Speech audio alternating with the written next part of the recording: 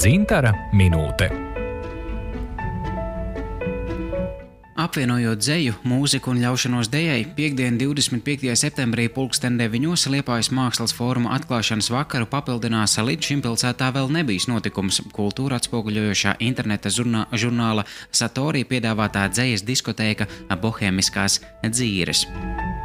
Dzejas diskotēkas Satori organizē jau vairākus gadus, un tā ir kļuvusi par publikas iemīļotu tradīciju vakariem, kuros dažādu paudžu mūsdienu latviešu dzejnieki iejūtas DJ lomā.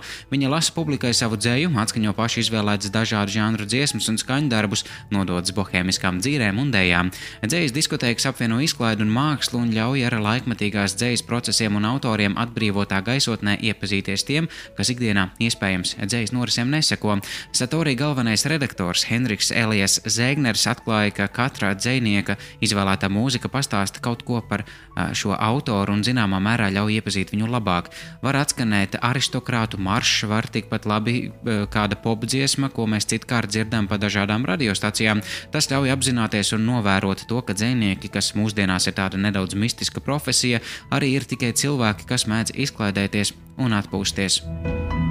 Bohēmiskajās dzīrēs dzeju lasīs un mūziku atskaņos 8 mākslinieki. Dzejnieks un kādreizējais liepājnieks Aivars Madris, dzejnieks, atzejotājs un literatūra kritiķis Raimunds Ķirķis, dzejnieks Kirills Ēcis, dzejniece un māksliniece Marija Luīze Meļķe, ilustratora un dzejniece Lota Vilma Vītiņa, dzejniece un dramaturģe Anna Belkovska, dzejnieks un literatūra kritiķis Artis Ostups, kā arī interneta žurnāla Satori galvenais redaktors Liepājas Zēgners. Atmosfēra ikreiz ir droša un iekļaujoša, un tas ir pasākums, kurā var iet arī nedaudz patrakot, bet tevi neviens par to nenosodīs. Tā ir iespēja uzvesties brīvi, labi pavadīts laiks, bet ar lielu pievienoto vērtību. Tā iedrošināt apmeklētājus, piebilst Zēgners.